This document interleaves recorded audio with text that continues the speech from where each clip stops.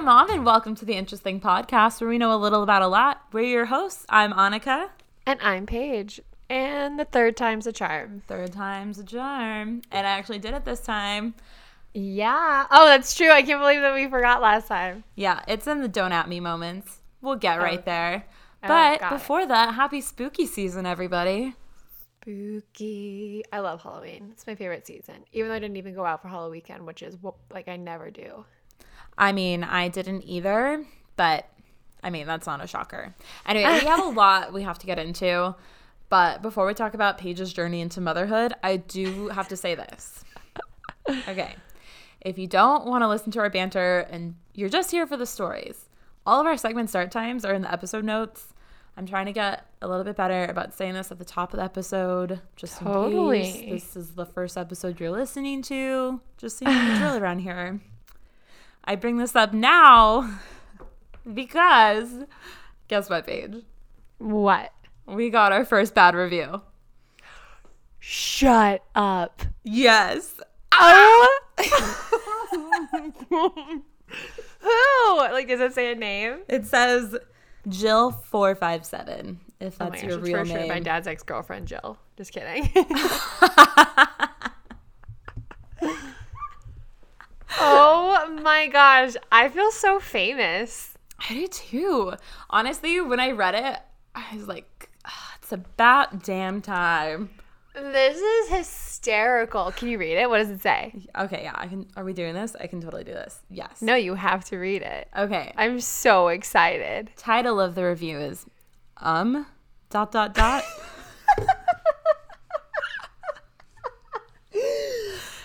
god. And honestly, she gave us 3 stars. Okay. Not mad about it. The worst thing. Okay. And considering it's literally a complete stranger, haters make me famous. Preach. I feel like I'm listening to a totally different podcast from the one all these reviews are raving about.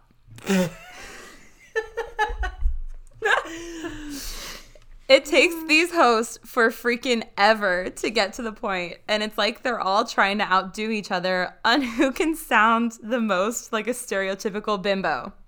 I have never been called a bimbo in my life. Same here, but honestly, she's not wrong. Oh my god. Okay, wait. Stereotypical bimbo. A shame because the concept and topics are good, but I can't get through a full episode. I'm being extremely generous with the 3 stars because this nonsense seems to make some people happy. It just made me feel dumber. Which, okay. Jill, if that is your real name. Mm-hmm. First of all, thank you for leaving us a review. Mm-hmm. Second, you are 1,000% entitled to your thoughts and opinions on us, and I appreciate the 3 stars. You're not wrong, okay? We do take forever to get to the point, which is why we started adding the segment start times. So I apologize. I know you're not listening to this because you gave up on us, but to anybody else out there, if this is your first episode and you already feel like Jill at this moment and you're like, just get to the point, again, segment start times, episode notes. Check it out. I am dying. I can't get over this. The biggest point I wanted to make about it is the last sentence where she said, it just made me feel dumber. Because maybe it's just me, but I feel like when you are listening to bimbos talk, if you put on The Real Housewives or some sort of trashy reality TV, the Kardashians, as I love to bring into this, I feel smarter. Yeah, that's true. Like it elevates your own self-worth. Right. And I really want to point that out to the people who agree with her. I just want you to know that we're here to make you feel smarter, not the other way around. Now, if we wanted to start talking about astrophysics, maybe it'd be a little different. I think I'd feel dumber. I genuinely feel like that's a good point because anytime anyone has ever said doing that made them feel dumber, they're speaking from a place of superiority, and I just really think that that's a hot take, and I'm impressed by you. It's so true. I listen to podcasts all the time with Neil deGrasse Tyson as the guest or Bill Nye or somebody who's super sciencey. I love science, but I'm so dumb when it comes to science that a lot of times when they start talking about concepts, it just goes way over my head. And I'm like, I feel very dumb right now listening to you talk about this. I am so excited. This is so funny. I love it. So anyway, that made my day, and I wanted to make yours. And I had to hold on to this information for so long. How long have you known? For a couple of days now. Oh my gosh, you're such a good secret keeper. Thank you. That is so funny. I didn't see that coming. Like, I'm genuinely surprised. I thought you were going to tell me you were pregnant on a podcast, and I was honestly going to be a little mad at you. Honestly, that would be the worst. The worst way to tell anybody I'm pregnant. Except that would kind of be a fun baby announcement. People are like, oh, I'm not just posting about my podcast, but you can listen to that too. So I would appreciate the free promotion. Maybe I should do that. Should I just get pregnant just to promote the podcast? I wouldn't mind if you got pregnant to make us famous. Okay, cool. Okay, thanks. Thank you for your sacrifice. You're welcome. Is this kind of like a dog breeder situation where after I get what I need out of the baby, I no longer have to keep the baby? Exactly. Or Okay. the other way around. Which leads us to... Was that a terrible segue to talk about your story? No, I get it. It felt a little forced, but it's only because I knew it was coming. Okay, that's true. So, like I said earlier, Paige has now journeyed into motherhood, and I'm just going to let her take it away from here. I am a mother. And you know what's funny is that I'm having a very this first child experience is very similar to that of my mother's. So, because my brother was supposed to be... Okay, well, first I'm the second born. And True. So... no, but my brother was supposed to be a girl. And what happened? I know. I mean, honestly, not that much. But but my mom says like that every doctor was telling her that he was going to be a girl, but she said that she knew that they were wrong, and she painted his room blue. Now, I didn't know I was wrong, that I thought I was getting a boy puppy, but I was really getting a girl. Mm-hmm. Because I definitely got like boy color stuff. But, you know, this is the time of gender identity versus gender. And I really just think that Taz identifies as a puppy. She doesn't care if she has girl or boy. And They I don't care care either. Yeah. I didn't care either. But yeah, I drove 6 hours to find out that my dog wasn't the sex that I thought that she was. But in the end, Paige still loves her and accepts her. Of course. I love her. It was so funny. I get there, and, you know, I've known this. I don't want to get completely annihilated for having a dog from a breeder. I'm sorry. I wanted a specific dog. I rescued 2 dogs. You got one. Thank you. So we cancel each other out. And the next one, totally going to be a rescue. I just had this one dog that I wanted, and I'm sorry, and I realize it's a problem, but I'm sorry. But anyways, I've known this breeder for... I know, I'm sorry. I know I've known this breeder for a while, like 2 years. And so he was showing me around. They live on this massive farm in the middle of Kansas, like nowhere, Kansas. It's called Beloit. And their family's owned this farm since 1900. So he was showing us around. So I walk in, I meet the dog, then he takes us outside, and he's showing us around. And I walk back inside, and his mom, who I think lives there, she was like, you know that dog is a girl, right? And so in my head, I'm just thinking that, yeah, if that's a girl, there's a boy somewhere. Like, he's been telling me this is a boy for weeks. And so he goes, no, there's no way. And, you know, we discover that she is indeed a girl. And he just kind of stares at me, and I'm like, well, so is there a boy? And there was a boy, but he was a different color that sheds everywhere, and I just don't have the patience for that. Dog racism, subtle Paige. And it is. It's just like sheddingism, honestly. Mm-hmm. And I'd already held her and was like, she already gave me kisses, and so it was already a done deal. Oh yeah. So now I have a daughter instead of a son. That's okay though. And I kept the name the same, so whatever. It's pretty gender neutral. Right? If anything, it's more endearing that it's a girl Yes. named Taz. I'm in love with her. I haven't even met her. Mm-hmm. She's a good girl. She's sweet. She's spunky. I don't know where she's at right now. It like gives me anxiety. Have you checked the children? Oh God. Back Speaking to horror. of creepy things like that. Oh my gosh. Should we get into our don't at me moment? I don't think I have any stories to share. So yeah, we'll just get into it. Yeah. Our don't at me moments, because there are a few. Most of these are my own fact checks that I did in listening back to the episode, but some aren't. And the first one, we're just going to get out of the way because a lot of people messaged me about it. I did not say, hi, Mom. I totally botched the intro last week. So funny. I'm really sorry, guys. I know.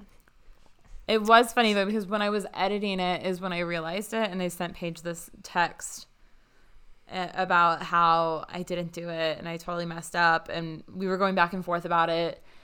And Paige said something about, like, my mother-in-law is probably going to be the one who's most upset by it. And she was right. So I apologize, the only person Erin. who's going to notice is going to be Erin. Yes. She called me right before we started to record, and I was like, let me practice really quickly upon answering. Hi, Mom. I'm sure that makes her happy. Definitely. I don't know if my mom's listened to that episode. She definitely hasn't noticed if she has. Okay. Well, to the people who have noticed, I'm sorry, and I'll do better. Okay. We're just out here doing our best, people. A couple of people added me as well for dragging the mom in my fantasy league. And, like, okay, I get it. No, that is totally fair. That was ridiculous. I do want to clarify some things, okay? I don't care who you invite into our league. It's not sacred. The fact that she is a mom of somebody else within the league is not the problem. Because let's face it, I'm technically the wife of somebody in the league, okay? It's not my league. Very good point. My problem is inviting someone into the league who isn't going to take it seriously. And, like, you don't need to live and breathe football because, like, I certainly don't. But first, we're all paying to play. And second, part of the fun is deciding what the punishment will be for the last place player. So if you come in and you draft everybody from the Browns, it's not fun for everybody else. Like, I played her this weekend, and my score was double hers, okay? Oh, no. Yeah. Also, she didn't even come to the draft party. And if she loses, there's no way she's going to do that calendar, which just, like, makes it not fun. Right, and that's the thing, is that, like, although I still think it would be hilarious if she did do the calendar, I just doubt that she would do it. Mainly because she wasn't even at the draft party where this was decided. Like, there's just no camaraderie. It was a lot of fun. I mean, half the fun of being on fantasy football is going to the draft party. That's my favorite part. And then shit-talking everybody. And Biz and I throw the best draft party ever. I've never been invited to one, but whatever. Well, you don't live here. But it is so fun, and everyone has a great time. And it is very expensive for Biz and I, but we still do it. Well, one of these days, when I get that invite, I'll come. Perfect. So basically, just want to say, no, I do not dislike the fact that a mom is in this league. No mom shaming here. I'm not mom shaming. I mean, Paige just became a mother. I have to stop saying that. People are going to hate us. Okay. Right. Anneke is going to become a mother to make us famous. Yeah, exactly. You're welcome, people. We'll do a live podcast of her birth. Oh, Jesus. It'll be titillating and traumatizing. I don't know what's worse, doing that or Snapchatting your birth. Oh, that's disgusting. Who did that? Wasn't it like Black China or somebody? I don't know. I don't know. I wouldn't put it past her. You always have to drag somebody down from the inner circles of the Kardashians. Yeah. Yeah. It's honestly just to elevate myself a little bit more. I'm working on it through therapy. But you're not saying that you feel dumber for watching it. Not yet. Nope. So yeah, I don't dislike the fact that a mom is in the league. It could be somebody else's wife or even another dude, and I'd still feel the same way. Just take it a little seriously so it's still fun for the rest of us.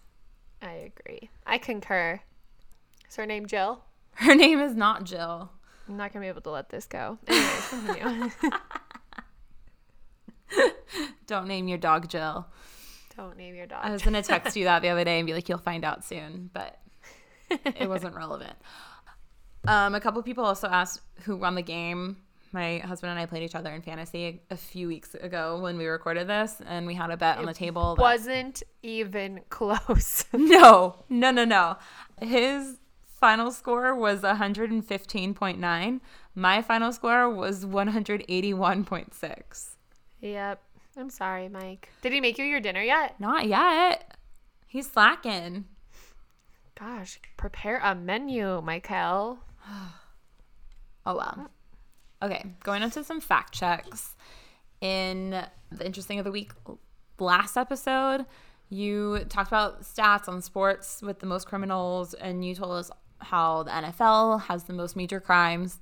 And I asked you what qualifies as a major crime. Basically, when they say major crimes, it just refers to felonies. So misdemeanors are not accounted for. So there's still a lot of different things in there that fall underneath that umbrella. And then another question we had on those statistics was which sport was the most peaceful? Swimming, diving, and sailing each only have one major crime by an athlete. But, okay. I mean, these statistics obviously only include professional sports in which at least one participant committed a crime. So there is a possibility of some sport out there with 0 felons. It just isn't. Yeah, that's true. So, yeah. It's true. Like bocce ball. I also said in the last episode that all of the Vegas Golden Knights players are from Scandinavia, which couldn't be more wrong. The majority of them are from Canada. My goodness. And then I don't remember why this came up, but I wrote it in my notes. So we asked the question, can you still hear if they cut off your ears? And the answer is yes. It would be more difficult, though, because the part of the ear being cut off acts as a reverse megaphone by funneling sound into your ear. So just be a little bit more dull. Got it. Yeah. So those are all of our don't at me moments. Thank you, Anneke, for caring. You're welcome. Doing the legwork. I don't want people to feel dumb after listening to this podcast. Yeah. And part of that comes with giving you the right facts. It's just going to be like a real triggering thing for us, especially because I know that we're not dumb. So it's so funny. When we get t-shirts, I really want to just put the quote, "It just made me feel dumber." I love it. I love it. Well, would you like to talk about this week's topic? Did we really kind of talk about it? Like a little bit. Barely. We said it was spooky season. Yeah. Halloween and how we love Halloween. So I guess I don't even know how to classify this. We essentially said that we were going to each discuss like the scariest person, place, or thing that we could find. It was, the way I interpreted it was scary stories that are true. Scary stories. That's a way better way to describe it. We got there. We're bimbos, but we got there. Exactly. Look at us go. So I guess that brings us to our interesting of the week, which was your idea. I don't think I really had anything for it. I said our interesting of the week should be any sort of paranormal encounter we've ever had. Yeah. Anneke, do you have anything? Okay. So I've done a couple of ghost tours in my life. One was in Louisville, Kentucky, and we went all throughout like old Louisville, and none of the stories were that riveting that stuck with me, obviously. Mm-hmm. Didn't see anything, shockingly. And then the other one was the Stanley Hotel in Estes Park, which is notoriously quote-unquote haunted. And it was people always say The Shining was filmed there. It was not filmed there, but it was the inspiration for The Shining. It is true. You know what was filmed there? Dumb and Dumber. That is true. That is true. And on that ghost tour, there's this one room in particular that is spookier than the rest, I guess you could say. I forget which room number it is. Me too. It's like 3-something. Yeah. And on the tour, I could be wrong about this, but I I vaguely remember them saying that one of the actors in that movie wanted to stay in that room and then couldn't even make it through one night. Man, that's some method acting right there. Truly. Truly, truly. So yeah, those are, I used a Ouija board a couple of times. I bought it at Toys R Us. But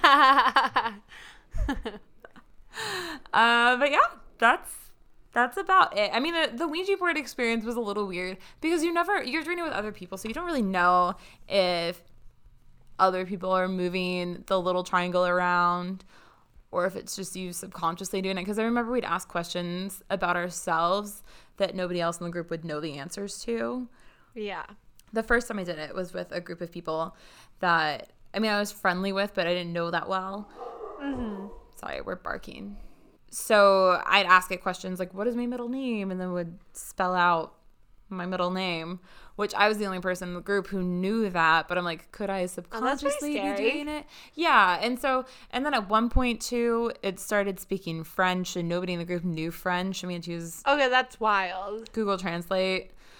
And then another time I was in a hotel with a couple of my sorority sisters because the sorority house flooded and our rooms were in the basement. So we had to live in a hotel for a couple of weeks.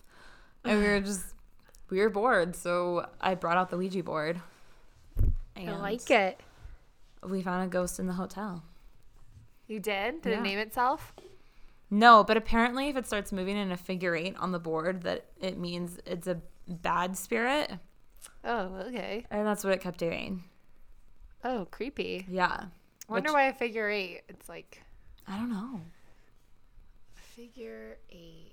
I guess maybe it is like a 6 upside down both ways. That was very in-depth, Paige. Yeah, but I bet it's right. Probably. I don't know if any of that's accurate. Yeah, those are my experiences, and I don't really believe in paranormal stuff. I mean, I don't know. Nothing too spooky has really happened to me in that realm. What about you, Paige? Yeah. Honestly, you did better than I thought you were going to do. Thank you. I don't really have anything crazy. Like, I never met an unfriendly ghost. I've only met the Caspers of the ghost world. Okay. But when I was in 5th grade, my best friend at the time and we rode the train from Denver to Glenwood Springs and stayed at the Colorado Hotel, which is the super old hotel in Glenwood Springs. Oh, so you took like the ski train. This isn't light rail stuff we're talking. No, it wasn't fast. It was much slower than I anticipated, let me tell you. I love the ski train. You do it once, though, and you're over it because it takes so long. Yeah, you're good. It does. So, yeah, exactly. It's like a ski train, but it goes even farther than any of the ski resorts.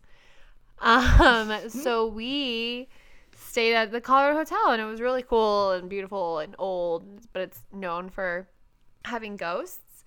So the first thing that happened while we were there was we had a brand new bottle of hairspray that was like the plastic still around it, still in a bag just in case it did explode. And we left for the afternoon. We came back, and it had been taken out of the bag but was still in its plastic wrapping but was completely empty. So that was weird. That is weird. Whatever. We leave again. I think we go like the hot springs, then we come back, and the towels that were all hanging to the left side of the sink, the hand towels for after you wash your hands, were all in the tub and completely soaked with water, and we hadn't done that. So that was really bizarre. And then that night, in the middle of the night, we woke up to banging on the walls. We were like, that's so bizarre, it's weird. And her aunt was in the room with us, and she was like, it's an old hotel, it's probably just pipes, blah blah blah, every horror movie excuse, Right. And so we go back to sleep, no big deal. The next day we were going around town, and we were in this little taxi cab because we had no car.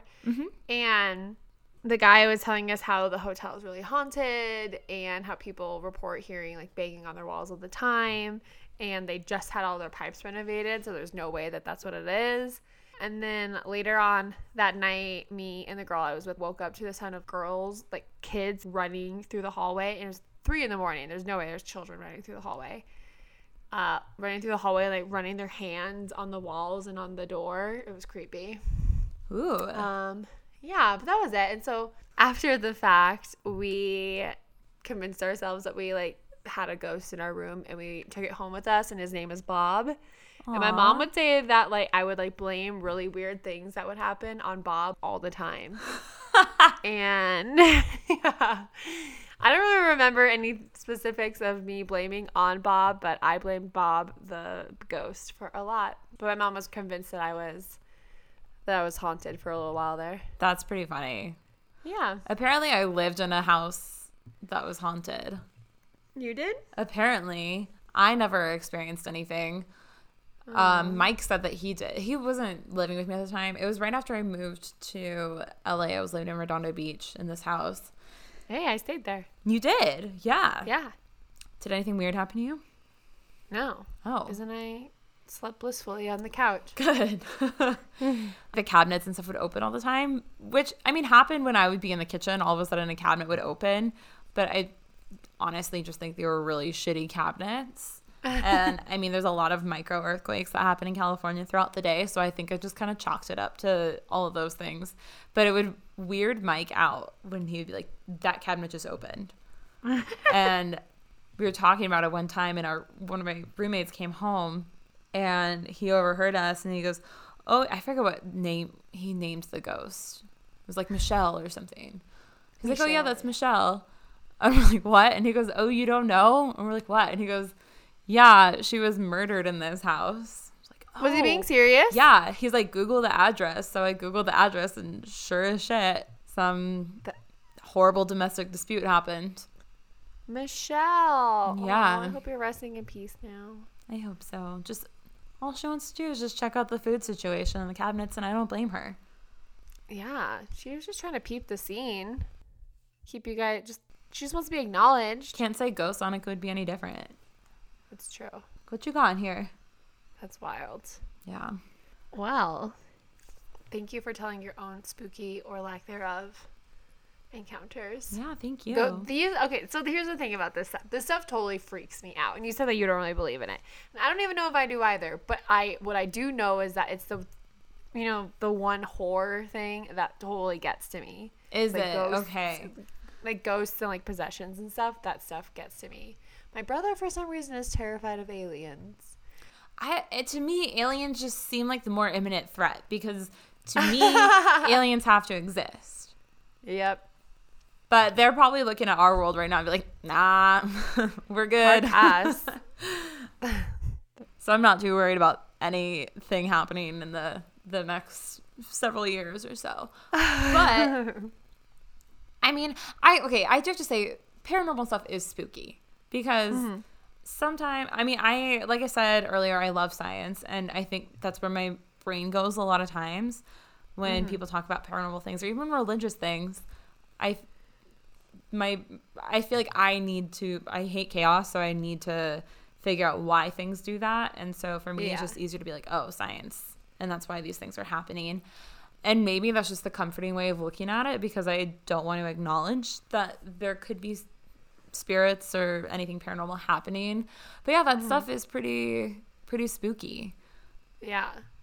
So thanks for validating that for me, because I was like, if you just don't believe it and you just like don't find any of it scary, man, you're strong. I mean, even the trailers for movies about paranormal things, those I just can't watch them.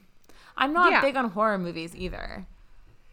I like them, but I've definitely found that within the last year or two, they scare me more than they used to. There's something to be said about being young and just feeling invincible, and then as you get older and you like realize that's not entirely accurate. True. Things get to you more. And I think the insecurity of being young, you kind of fake being brave a lot at times. And when you fake being brave, it kind of does make you a little bit more brave.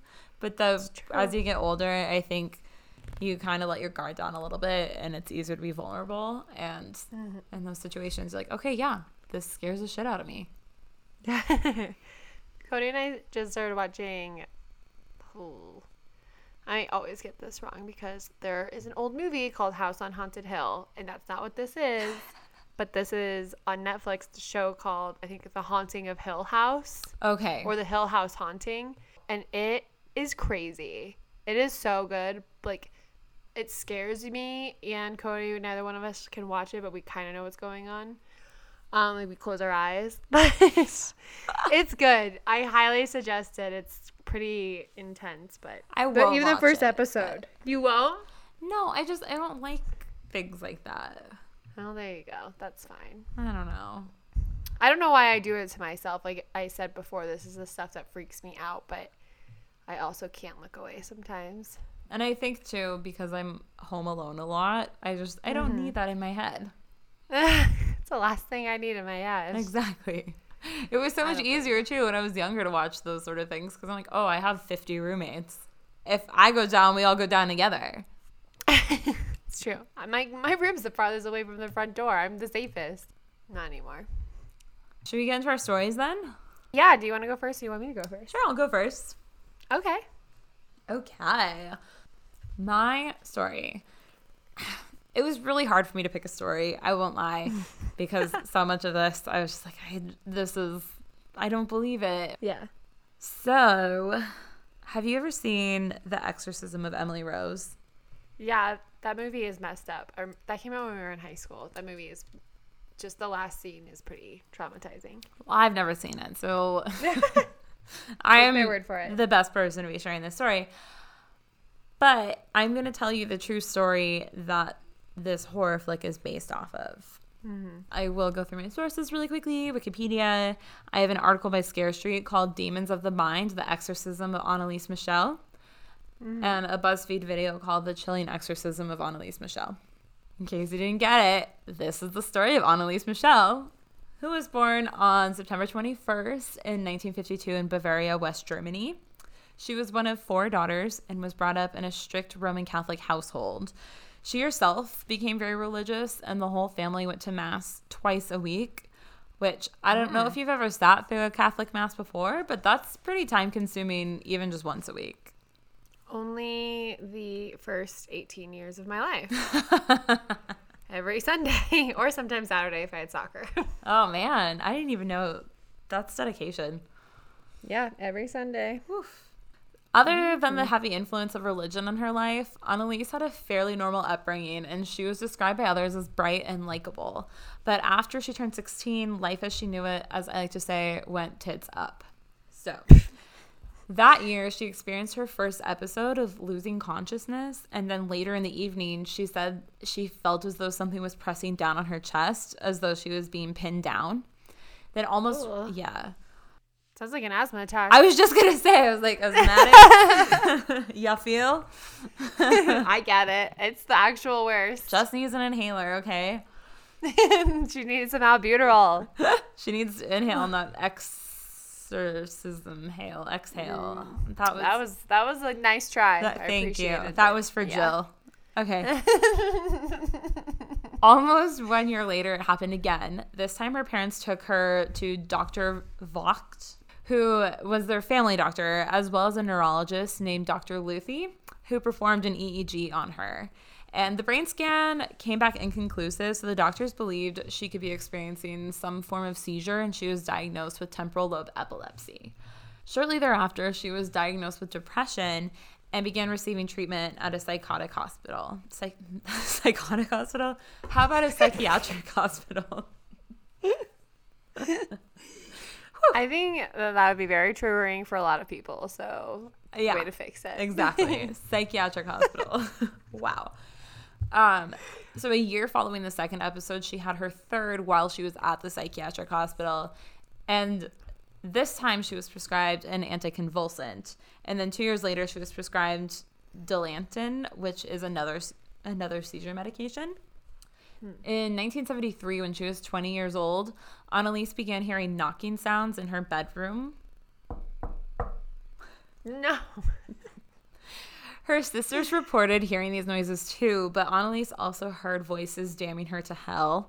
None of the medications she was on seemed to be working, and she also started having hallucinations, particularly that of the devil's face.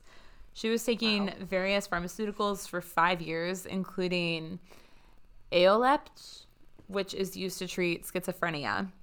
It didn't seem like any of these treatments were working for her. She became increasingly frustrated with the medications and doctors, and I completely get that. So I was on anti-seizure medication for a little bit and a super, super low dose because I don't get seizures. It was for migraines. And even that low dose just had some crazy side effects. And the people who take the normal dose, if you're an epileptic, it's wild. It's those side effects, but times a million. And like, you have to be on it. So to be on all these different medications for 5 years, I could totally see that. Anyway, back to Anneliese. So she was convinced that her problems were not medical and instead were the result of a demonic possession. She started to become intolerant of Christian places and symbolism, especially the crucifix. A friend of the Michel family who regularly organized Christian pilgrimages took Anneliese to San Damiano, which is a commune in Italy. This family friend arrived at the conclusion that Anneliese was suffering from demonic possession, her proof being that she couldn't walk past a crucifix and refused to take a drink from a holy spring. Yeah. Her family began to seek out a priest who would perform an exorcism on Anneliese, but most refused to do so, believing she needed to continue with her medical treatment. Nobody wants to be responsible for that. They're like, yeah, but what if it don't work, though? Yeah. Number one, what if it doesn't work? But also number two, none of them would have been allowed to do it because, fun fact about the Catholic Church, you need to have approval from the bishop in order to perform an exorcism because there's very strict criteria that the person must meet. Got it. And some of the first indicators of this are the intense dislike of religious objects and also supernatural powers, which I don't think anything she did could have been classified as supernatural, but she definitely had a very intense dislike of religious objects. So Anneliese began to decline both physically and mentally. She started displaying signs of aggression, began to self-harm. She would drink her own urine, eat insects. Oh my gosh. Yeah. Her medical treatment continued, and she then tried Tegretol, which is another seizure medication and a mood stabilizer, and was also prescribed antipsychosis drugs, which she did take regularly. Despite that, she further declined. She would start doing things like growling, she would throw things, and was reportedly seeing demons. So Anneliese met a priest named Ernst Alt, who began believing that she was possessed because, and I quote, she does not look like an epileptic. What year is this again? Sorry. This is 1973. Okay, interesting. Okay. Like, we know things. Fun fact, too, about 1973 that I just learned from my mother-in-law is that is the year the Exorcist movie came out. Got it. So it was like pop culturally relevant already. Like she was pre-exposed to that sort of thing. Yes. And so I didn't really include this in my story, but I can say it now that some people believe that she was replicating things that she had seen in the movie if she had seen the movie. It was never clear whether or not she did, but I feel like coming from a super religious background, she probably was not in that movie theater. And also just, being in and out of a psychiatric hospital, I don't think that that's the kind of thing that you'd want to expose yourself to or her family would want her to be exposed to. It's not like she had like an indifference to religion either. Like it seemed like she quite enjoyed it prior to definitely. These episodes. She was all in. Yeah. Interesting. Going back to this priest who said that she does not look like an epileptic. So I really want to know what one looks like. I do too, because I wrote every epileptic I know, which is shockingly a lot because it runs in my family. They look like a normal person. Okay? Like, I have no idea how to interpret that. I don't know. I feel like if you Google image epileptic, they're all going to look like people to you. Agreed. Whatever. That's why he's a priest and not a doctor. Okay. So. Anyway, Alt went to the local bishop, Joseph Stangl. Joseph Stangl. I'm so That's done with good. this. I mean, I believe it. Went to the local bishop, Joseph Stangl, and urged him to allow for an exorcism. And permission was granted, and a priest named Arnold Renz began the exorcisms. So for 10 months, Anneliese would have exorcisms once or twice per week, which could last up to 4 hours. And she would frequently say things like, "I'm dying to atone for the wayward youth of the day and the apostate priests of the modern church." Per her request, her parents stopped consulting doctors, and she refused to eat because she thought that it was like feeding the demons if she did so. Oh, this bitch gonna starve to death, isn't she? Mm-hmm. Not until after 67 exorcisms, though. 67 exorcisms my gosh. in less than 1 year, lasting 4 hours. It's awful. She died in her home at the age of 23 on July 1st, 1976. An autopsy was performed, and her cause of death was clearly malnutrition and dehydration. She weighed 68 pounds at the time of her death. Oh my gosh. She had both of her knees were broken due to continuous kneeling during these exorcism sessions. And she couldn't even move without assistance. Well, yeah, she weighed 68 pounds. She'd blow away. Yeah. That's so crazy. Later that year, her parents and the priest, Ernst Alt and Arnold Renz, were charged with negligent homicide.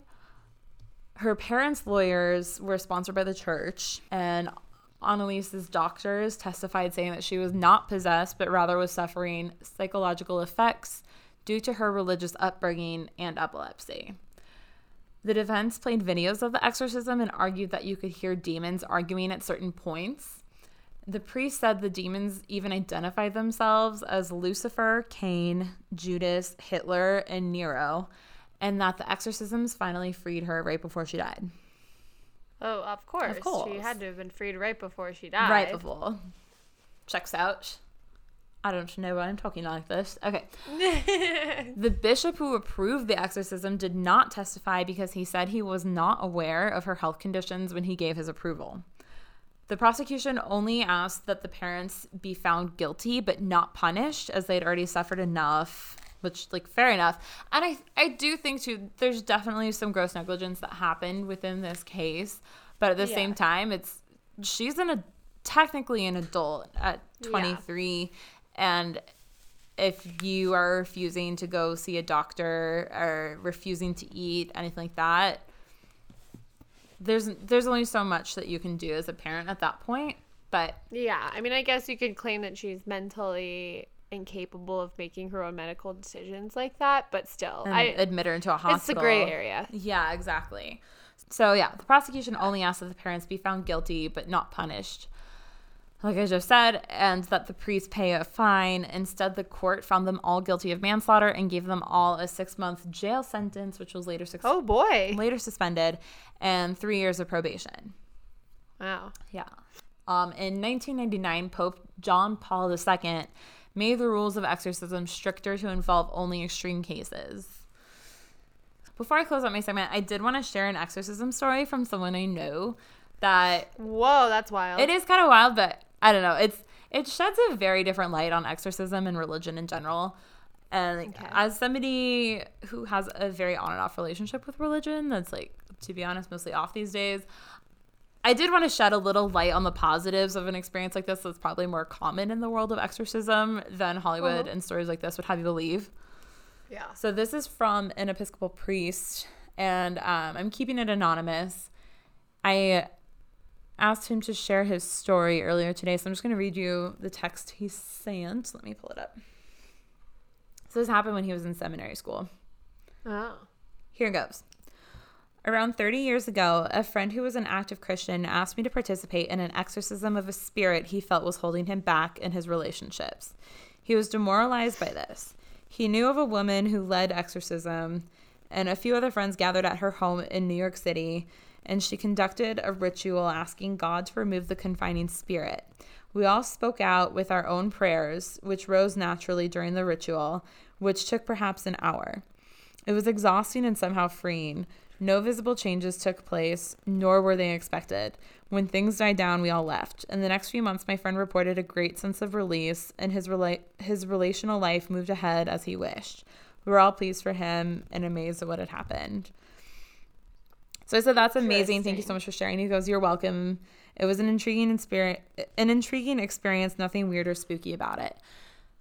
So I think that that's a pretty cool take on exorcism and probably more common than the stories I just shared. Yeah, that's funny. I never knew that exorcisms could actually be held for things like that. That's interesting. Yeah, I didn't either. And it was funny because I saw him earlier this year and just randomly asked about exorcisms. And he's like, yeah, I was actually part of one. And so he told me that story earlier this year, which is why I texted him about this, because I just remembered it as I was doing this research. It's a different take is all. Exactly. I like that take more. I'll sleep after hearing that story. Exactly. I wish you had gone second now. Oh, that's true. Now we just sit through another spooky story. Yeah, no, that was great though. Thank you. Yeah. I just remember Emily, that movie being like, woof, woof.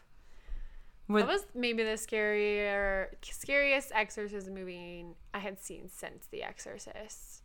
Really? My most recent scariest of scary movies, if you've ever seen it or want to see it, it's called Hereditary. It has Toni Collette in it, and it is actually horrifying. It's so good. The makers of it actually came out with a new scary movie this year called Midsummer that my mom says is even worse. Oh, those people. Okay. Mm-hmm. I don't know. Yeah. I don't trust anything your mom says because she told us to watch The Human Centipede. Exactly. My mom's apparently willing to try anything once.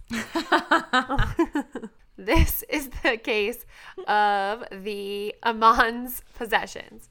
It's a relatively new tale that was best described by the Indie Star in a 2014 story written by Marissa. Ooh, I'm gonna butcher this. I've tried this a couple times, but it just doesn't get better. Koyathowski. She's another Eastern European like me, but I can't handle her last name. This case, while in no way provable, is that a word? I don't really know. I think so. Is back. It doesn't have a red line under it in my writings. It's November of 2011, and LaToya Ammons, her 3 children, and her mother, Rosa Campbell, move into their new home in Gary, Indiana. The family loves their new home, and they're very excited for a fresh start. Their new home, however, does have some eerie feelings throughout it. The family's first encounter, which was determined to be strange but not paranormal by any stretch of the imagination, occurs in December. Despite the frigid Indiana temperatures, the family's home was swarmed by black flies. Ew. While Ammons continuously tried to kill the pests, they continued to return over and over again, which is terrifying. That's December. That should not be happening. It's November here in Denver, and they're dead. While attempting to ward off the flies, the family also had strange happenings occurring within the home. On nearly a nightly basis, Ammons and her children would hear the distinct sound of someone climbing the old basement stairs and opening the kitchen door. When they would go to check and see if there was an intruder, no one would be there. That has to be the scariest feeling, too. When you hear something happening, you know distinctly what it is, what door it is, what staircase it is, whatever it may be. And you're like, I have to get out of this super comfortable bed and confront maybe an intruder, maybe a ghost. And then, I mean, if it's an intruder, you have to try to fight him off. But if it's a ghost, what do you do? There's no rule book for that. Well, then they start to lock the door, and it continues to happen all the time. So, which is just like hard nope for me. One night, LaToya Ammons awoke to a feeling of a presence in her room, which is honestly terrifying. I know this because when I was little and having an asthma attack, I would feel bad waking my mom up. So instead of gently informing her that I needed an inhaler or a nebulizer, I would just stand there next to her on her side of the bed and stare at her while breathing heavily and wheezing. So no, you don't know what this is like. Your mom knows what this is like. Exactly, right? When she would sense my presence, she would jump about 10 feet out of her own skin and then have to tend to my wheezing. Oh my gosh. That's my biggest fear of having a child is them staring at you. Yeah. what if that happens? What if I have a child and I accidentally drop it on its head and I activate the serial killer, whatever that happens whenever they have head injuries? What am I supposed to do? I think you just, live with the fact that it was gravity's fault and not yours. Okay. Yeah, I got you. And the reason why we or how we can talk about this on our podcast right now is because neither of us are mothers, so this is not as morbid to us as it should be. It's true. Anyway, she felt a presence and she awoke to see the figure of a man in her living room. She jumped out of bed to check who it was, but there was no man. Instead, there were large, wet boot prints. Then, on March 10th, things got a little more scary. Ammons and her mother were up late with a bunch of friends mourning the loss of a loved one. Suddenly, Campbell, who again is Ammons' mother, heard her daughter yell for her in a blood-curdling tone. She rushed to her own room where her 12-year-old granddaughter and a friend were sleeping, and found the horrifying sight of her granddaughter levitating above the bed while asleep. That's not possible. The woman and her friends prayed aloud, and she eventually returned to the bed without a single memory of what had happened. She was strings. There's fishing wire. Just that typical prank you play on your mourning parents. Duh. The friends who were visiting that evening never returned to the home.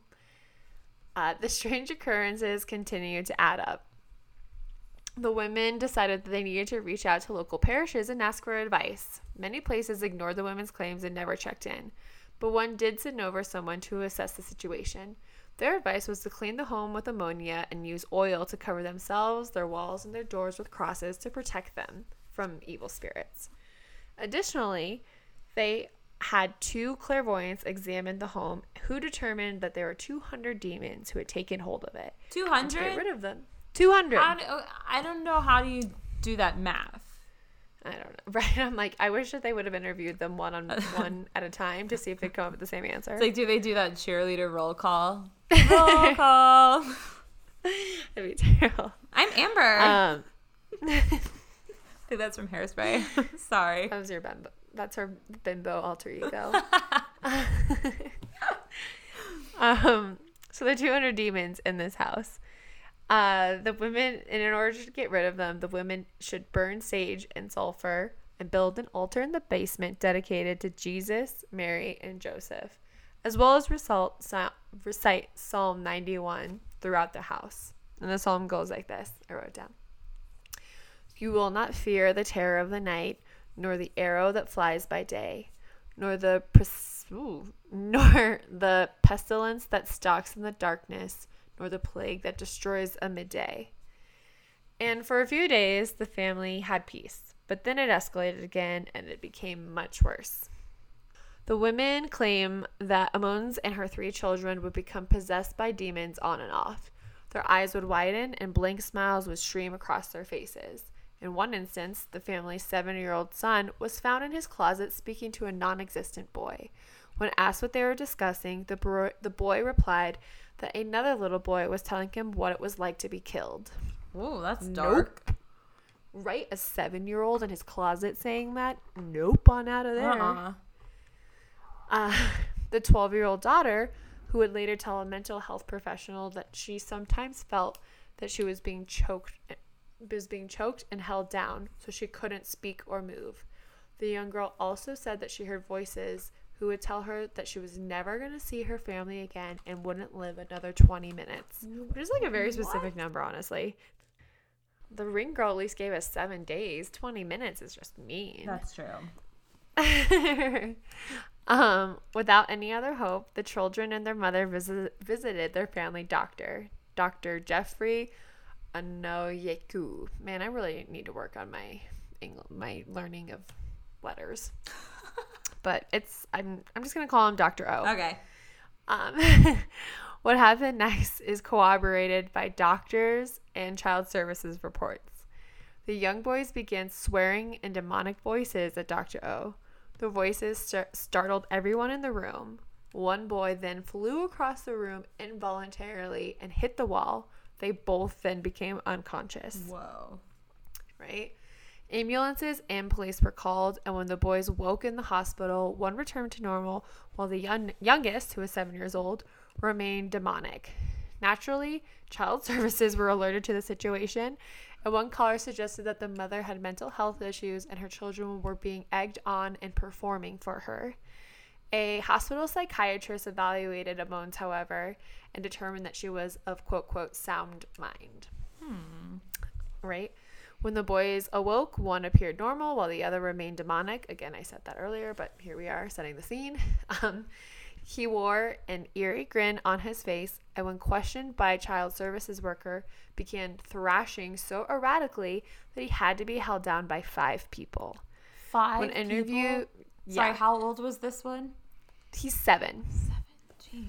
When interviewed together by hospital nurses, the one who was still possessed growled at his brother and told him that it was time to die. Whoa. The other boy, the 9-year-old, then began headbutting his grandmother, who, in an attempt to calm him down, grabbed his hands and began to pray. That's not good for old ladies to be headbutted. Right? What happened next is wild. While holding his grandmother's head, the boy walked backwards up the wall, flipped around, and landed lightly on the other side of his grandmother while still holding her hand. That's not real. That's nope. Right? This is corroborated by a nurse that was in the room, who at this point ran out and was chased by the younger boy. Nope. Yes, fake news. Right? Fake news. I found it, Donald Trump. It's fake. Right? The children were admitted overnight, and the next day was the 7-year-old's 8th birthday. The child services told his mother to return to the hospital, and once she arrived, she was informed that her children were going to be taken out of her custody out of fear for their safety. And they said it was out of fear for their safety, but the actual reason that they documented was that the children had been missing too much school, which was negligence because of their fear of demonic possession. Wow. Did they have any history of religion in the family? They said that they had Christian faith, but they weren't. It wasn't as intense as like my story was. No, okay. Not even. They weren't wildly religious at all. So the woman, her children have now been taken away, and she's given different milestones that she has to reach in order to receive custody of her children again. And while all of this is going on, she still has the problem of her home being possessed. She goes through various methods trying to rid the home of the 200 demons, and even stops living there, obviously. She returns to the home because a part of her stepping stones that she has to reach in order to have her children return to her are home inspections. So she returns to the home of child services. Child services also brings a policeman with them, and the policeman says that he, after leaving that home, is a believer in demons and will never return back to that house ever again. Damn. Right? So there aren't any more completely outrageous things that occur. The police officer did bring a recording device into the home with him at one point. The recorder stops working, but before it stops working, you hear like a very faint whisper of like, "Hey," which I think is like a weird thing to say. They said, "Hey." What's up? It seems like a strange thing to say. Uh-huh. But regardless, the mother, Latoya Ammons, she actually has several exorcisms performed on her personally because she remains possessed as well. And after a number of possessions, it appears that she becomes freed from these spirits. They leave the home, which actually at the very beginning, the clairvoyants had told them that was pretty much the only way that they were going to get rid of these spirits. Is to leave? To leave the home. And that it's the home that's possessed, and that the demons are just attaching themselves to the children because they're in the home. Okay, I have to say this is kind of genius because there's a house for sale in my neighborhood that I really, really want, but I really can't afford.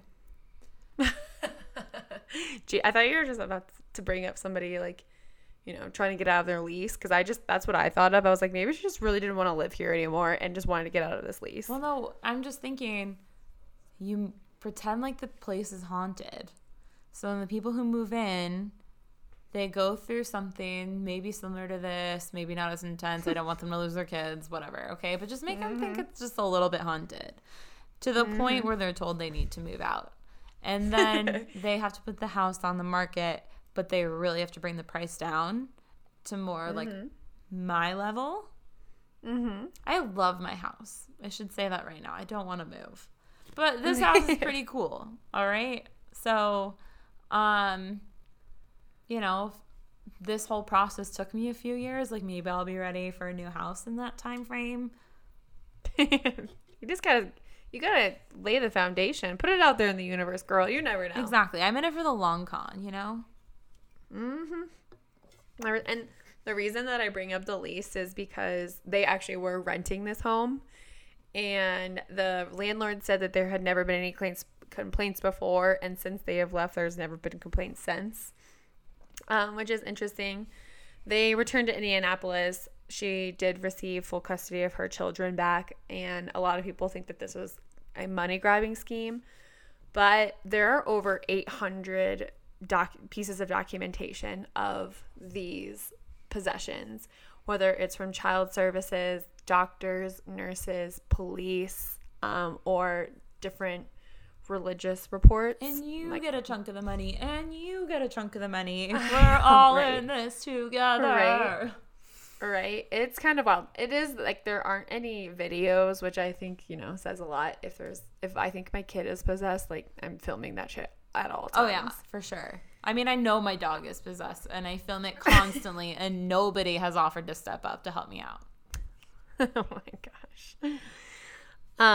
But, yeah, I'm not quite sure what I believe. I do see the sort of money-grabbing scheme. It does seem like the family, while Christian, but not overly Christian, did have some sort of preconceived notions about demons and whatnot, because Latoya Ammons' mom, Rosa Campbell, has mentioned that the reason she wasn't possessed is because she was born with some sort of protector that protects her from spirits like this, and not everybody else is born with this. Is this like a Harry Potter thing where like his mom died for him, and so now love protects him?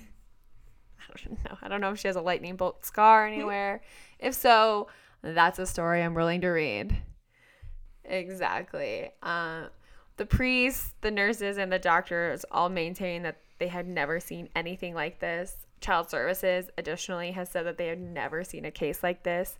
It's not often that in their paperwork they have to file, possible reasons for negligence, demonic possession. So, yeah, it was interesting. I thought it was interesting because it was more recent, and I just cannot imagine the sight of a 7-year-old walking up a wall backwards. Right. In a wild. I just don't want to believe it. I'm sorry. I feel like I was just shitting on your story the whole time, just saying it was fake. No, it's totally fine. It'll make me sleep tonight. So that's honestly, it's why I have to do it. It's all mental for me. So it's true. I mean, honestly, that's crazy. I feel like we don't hear a lot about those stories nowadays because, like I was saying earlier, I think science kind of explains a lot of things. And nowadays, too, you have means of proving something. I mean, everybody has a camera with them at all times. No, it's so true. But even then, nowadays, with those deep fakes, insane. There's an entire video on YouTube of Donald Trump singing Closer by the Chainsmokers. I mean, anything can be done. It's crazy. Yeah. Yep. I get it. So I don't really know what I believe. So I can sleep tonight. I think that it always there's mental illness and other side hustles in mind. But it was interesting. It was an interesting read. That was a good story. He did a good job sharing it. Thanks. I kind of rushed it at the end because then she just goes into this long-winded thing about her exorcisms, but they're not detailed really. They're just, I don't know. It wasn't great. But and it's not the writer's fault. It was the woman describing it. But that's her experience, not mine. Well, who am I to say? That's true.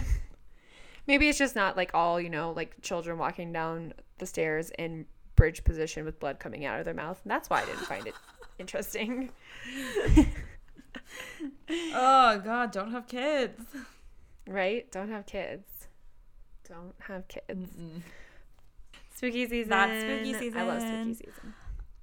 I put something on our Instagram story. I don't know if we have any responses. Yeah, look. Hold on one second.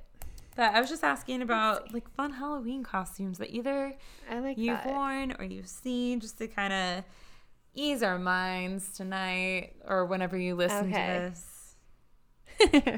So we do have a few answers. So Anneke asked, what's the best Halloween costume you've ever seen or worn? One person said dead crossing guard or dead bride. Oh my gosh, a dead crossing guard. There's a couple in here that I don't know. So David S. Pumpkin, do you know who that is? Oh my gosh, yes. Okay, so that it's a SNL skit that Tom Hanks did. And it was the dumbest thing, but it took off. And that's so funny. You just have to, I can't even explain it. It's just the whole thing takes place in an elevator and it's super redundant, but it's hilarious. So just watch it. Okay, noted. One says Burt Macklin and Janet Snakel. Yeah. What is this? Parks and Rec? Oh, no, I haven't seen Parks and Rec. I've been told by at least 10 people. I'm rewatching The Office right now. I'll get to it after. I promised my friend Lindsay, I promised that I would do it. Okay. And then this one, there's two more. So two people said the Kia Soul Ham Stars. Oh, yes. Which is honestly, when people ask my favorite costume I've ever had, that's definitely it. Okay, so one year for Halloween, I don't know if you guys remember the Kia Soul commercials where they had the hamsters. Well, there was one year that they had the hamsters dancing to the Party Rock Anthem song by LMFAO. And so they were just wearing these bright colors, wearing like hip-hop style clothing. Mm-hmm, and like tracksuits. Yeah, exactly. So for some reason, we saw that and we're like, yes. That's what we want to be for Halloween. It was great. It was so great. But yeah, two people said that. I have a video of us dancing. I'll try to post it on the Instagram on Thursday. I'm definitely posting it on mine too. I just need to figure out how to get it on from my laptop to my phone. Okay. Yeah. It's going to be great. Yeah, I will be sending it. Don't worry. And then this one's my favorite. This is somebody who said that they dressed up like their twin sister. Crushed it. And if you're still trying to figure out what to be for Halloween, just like grab a friend, dress up as a bimbo, both of you. And when people ask you what you are, you say you're Anneke and Paige from the Interesting Podcast. Honestly, I wish that I had known that we were that bad Yelp review, because I would have dressed up. I would have been the bad Yelp review or the bad Apple pod. I would have Yelp, whatever. Don't Yelp me. Get it printed on a t-shirt. Right? No, I'm going to get that printed on t-shirts, and I'm so excited. We're going to say, for anybody we don't like, to don't be Jill. Don't be Jill. Just kidding. Jill, you were just being honest. You were. And honestly, I take that back. Like, that was a very honest review. It wasn't hurtful at all, because everything in there was fairly accurate. Exactly. It's true. It just wasn't like her taste. I just love how she references the other reviews. Obviously, reviews have been planted by our loved ones. Right. Which, okay, I just thought of something. And we can cut this if it's lame. But I think November, we'll say the entire month of November, we should pick the best review of our podcast. Mm-hmm. And the winner, I don't know, like, what's an incentive? I was going to say the winner can be on the podcast, but I don't even know if that's a big enough incentive. Maybe, okay, the winner could either, like, be on our podcast for an episode, or they can, like, just pick the topic. They could pick the topic. I like it. And if you don't have the Apple Podcast app, find somebody with an iPhone and borrow it to leave a review, and just sign your name so we know who you are. Put your Instagram handle or something. If you're listening, you really need to figure out something that's comparable, because it's just that you don't have it right now. Right. But no. And they're really making a big podcast push right now, so I don't understand. Are they really? Mm-hmm. That's so weird. I feel you should be able to review it. And it's funny because like we do ask for these reviews. We have asked for 5 stars and nothing less. So Jill didn't get to that point in the podcast. But it's true. Like we say too, if you do have any constructive criticism for us, we are more than open to listening to it. I mean, it's a lot of the people do like our banter during this, and that's why we don't want to cut that from our show. Number one, and number two, this is a way that Paige and I keep in touch, and so there will be some stories that we share. And I mean, we've talked before about how things will happen in our lives, and we intentionally won't say it until we get to the podcast, just so it's just more fun that way. So yeah, we do add the segment start times just to kind of help you guys out so that we can please everybody, because that's what they say that you should 100% do all the time, is please everybody. Exactly. It's a healthy way to live, and it's really honestly what's gonna send me to my grave. So here we are. Yeah, so if you do have any constructive criticism, go ahead and send it to interestingpodcast@gmail.com. Follow us on Instagram, follow us on Facebook. Please go leave us a review. I think it would be really funny at some point in the month of November. Just do it now so you don't forget. Just go now. Leave us a review. Maybe you can say this date.